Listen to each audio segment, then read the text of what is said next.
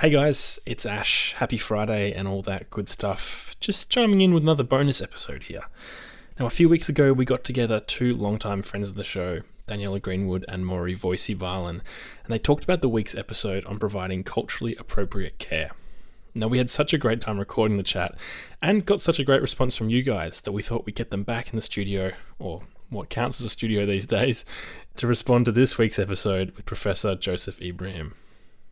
This was another fun episode, and if you haven't listened to the interview with Prof. Joe yet, we recommend you go back and check that one out because there's a few references in this conversation to what Joe was talking about.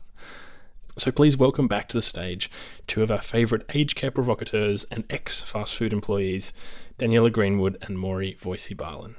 Hello, I'm here with Daniela Greenwood. And I'm here with Maury Voisey-Barlin. What a joy to be chatting with you again this week. Yeah, I had a great time last week, but you mentioned Professor Joe Ibrahim. You mentioned Prof. Joe last week, and here we are. I did. We're going to talk about him today and his talk. I had no idea about that. It was just something I recall he'd either said or had written about the story of that one woman who had been incarcerated in a dementia-specific area and didn't have dementia, and it was because she spoke a different language that people just assumed. It was this terrible combination of ageism, hearing, just her being a woman, and that's all right, love, just settle down. So that came up with the cultural diversity conversation, and gee, I just so enjoyed Joseph's interview with Ash. What did you think, Maury? I was really taken by how measured and calm and rational he is and the amount of information that poured out of that gentleman's mouth. That was really incredible. But there's a couple of takeaways for me, and I was curious as to what yours were. But if I could say, I've known this, but just to hear it again, aged care is a business. Yeah. That's the reality of it. Now, it doesn't mean that businesses all operate in an untoward manner, but the reality is the model that we're looking at and the way it is funded. And I was just rereading Rick Morton of Swatch Media. He was saying that before the 19... Now, as Joe pointed out, all of governments for the last 20, 30 years have had something to do with the way that this experiment has gone in the way they've dealt with aged care. But Rick Morton was just reporting just this fact, that before 1997 changes that Howard made to the aged care, the level of nurse hours funded for was 308 hours per week in a 60-bed residence. Guess how much it is today? Tell me. 168 hours. And I think that you hit the nail on the head there without getting political, but it is when Howard made those changes that there was this kind of, this quasi-market philosophy applied to aged care, that we could use all of the levers and market thinking, the idea that quality will improve because providers will be fighting for customers. All of those sorts of things, which is a pretty wretched and quite cynical way of thinking about aged care, when we know that the customers we're talking about are vulnerable. And as Joe mentioned, when they do complain, it's within the bubble of that space. So all of this kind of quasi-market philosophy into the provision of services and support citizens require to continue living their lives as citizens, whether that's younger people with disabilities or older people. It's this idea that the market will fix that. And it kind of vacillates between the market will fix it or it's charity. And of course, that's where a human rights approach is so powerful. Almost every sentence and phrase Joe said is hours of conversation. Yeah. He started off basically saying, residential aged care is a failed experiment. There's been at least 20 similar reports and inquiries into aged care in as many years, yet still 1 in 3 residents are subject to neglect, abuse, or I think he called it suboptimal care. Yeah. There's lots of money in aged care, and it's going directly to providers from government and from citizens themselves. And so, as Joe said, it constitutes a pattern suggesting inherent sort of systemic issues. And he said it was either about the nature of politics or the nature of people. Yes. Yeah, yeah. And I thought this was really an amazing point. I mean, the thing was, and he said he got off topic, but he didn't, because he's talking No, he didn't. yeah, he's talking about the way we perceive age and what matters to us. And when we talk about the world, and I think we're seeing this in the pandemic now, self-interest as opposed to community interest. And he talked a lot about the next generation coming through, and when they're in their positions of power, he felt, and what did he say? I'm just trying to remember exactly what he said about the younger generation. And he said... He said he had hope for them, like the 20, 25-year-olds, that more a deeper sense of sort of... compassion? I don't know, social justice and... Here we go. That's what he said.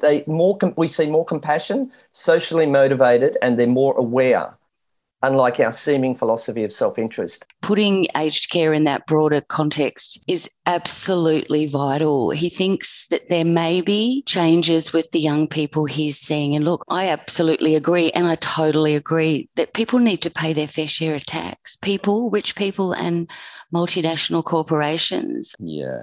And he was talking about, the higher standards in healthcare, because you have a larger range of professionals, right, who pushing and stretching each other.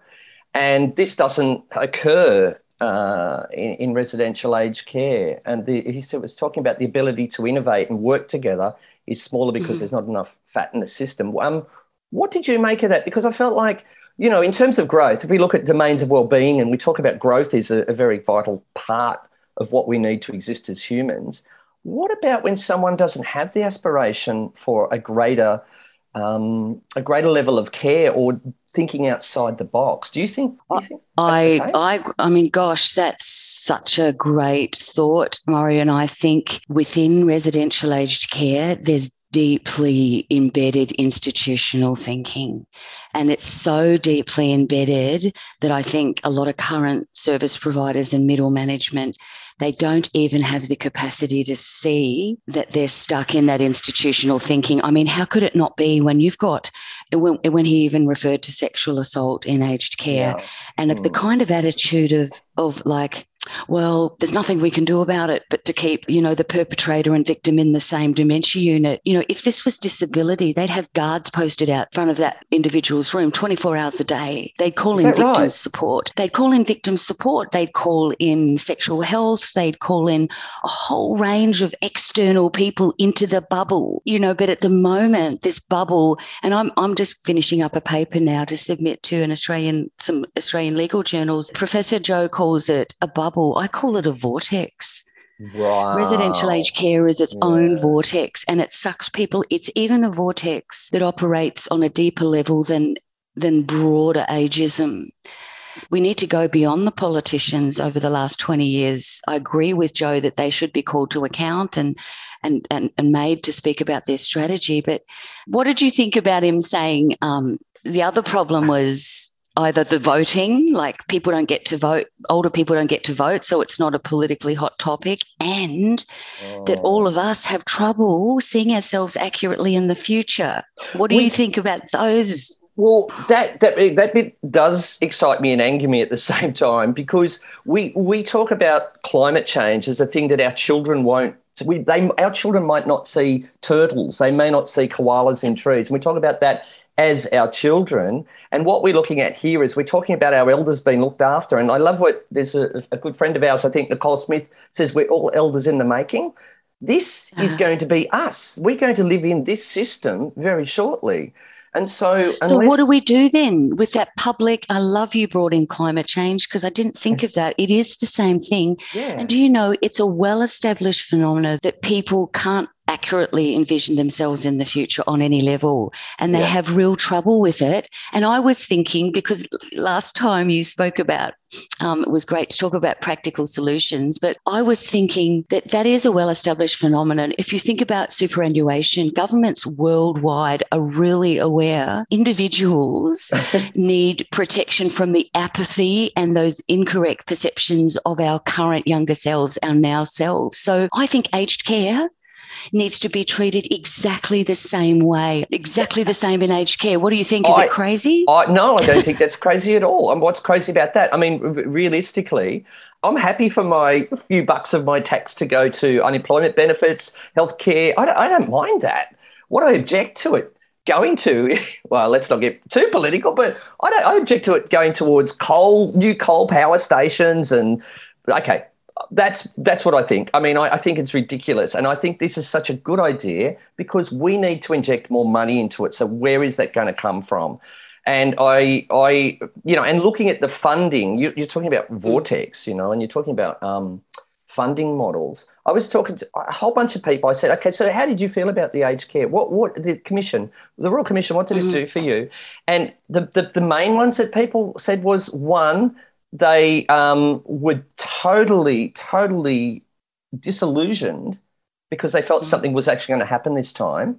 And then the other half said, no, I'm not surprised. And then others went on to say, they talked about reporting burden and they talked about ACFI funding, the aged care funding instrument.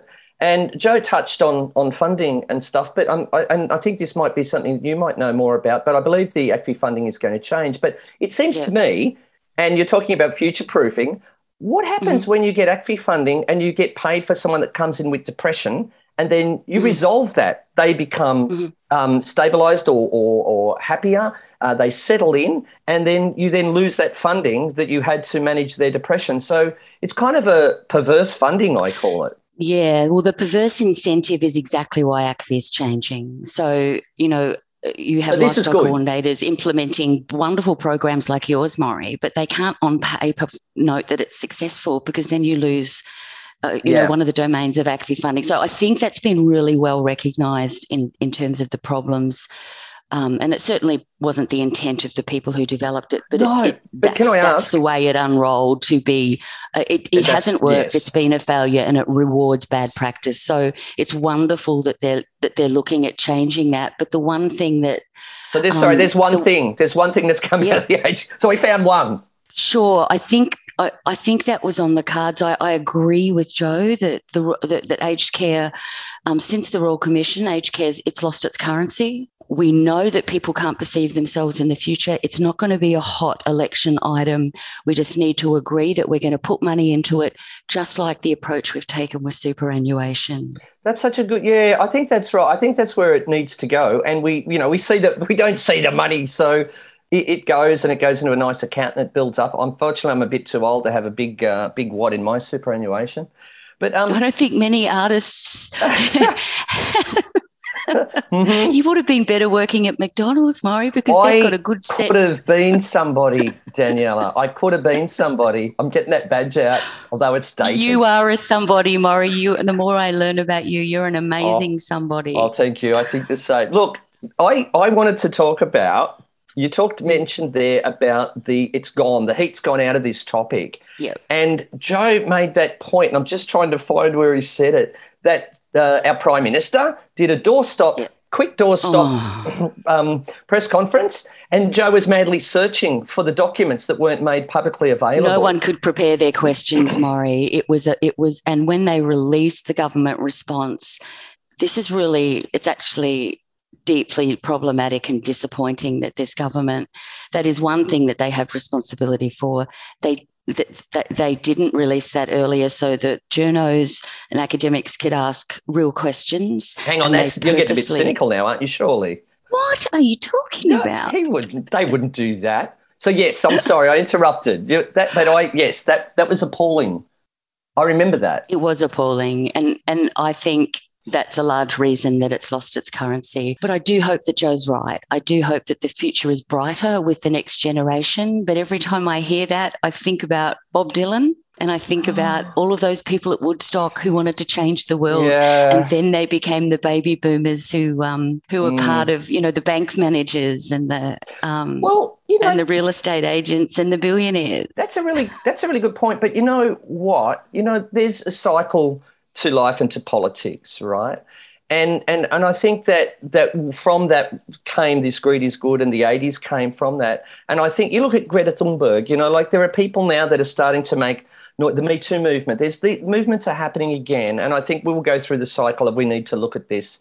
And I think, unfortunately, as humans, we will come back to the self-centered version again. I think it's the nature of society. How do we learn? How do we learn to not do this? Because this is why we get history, right?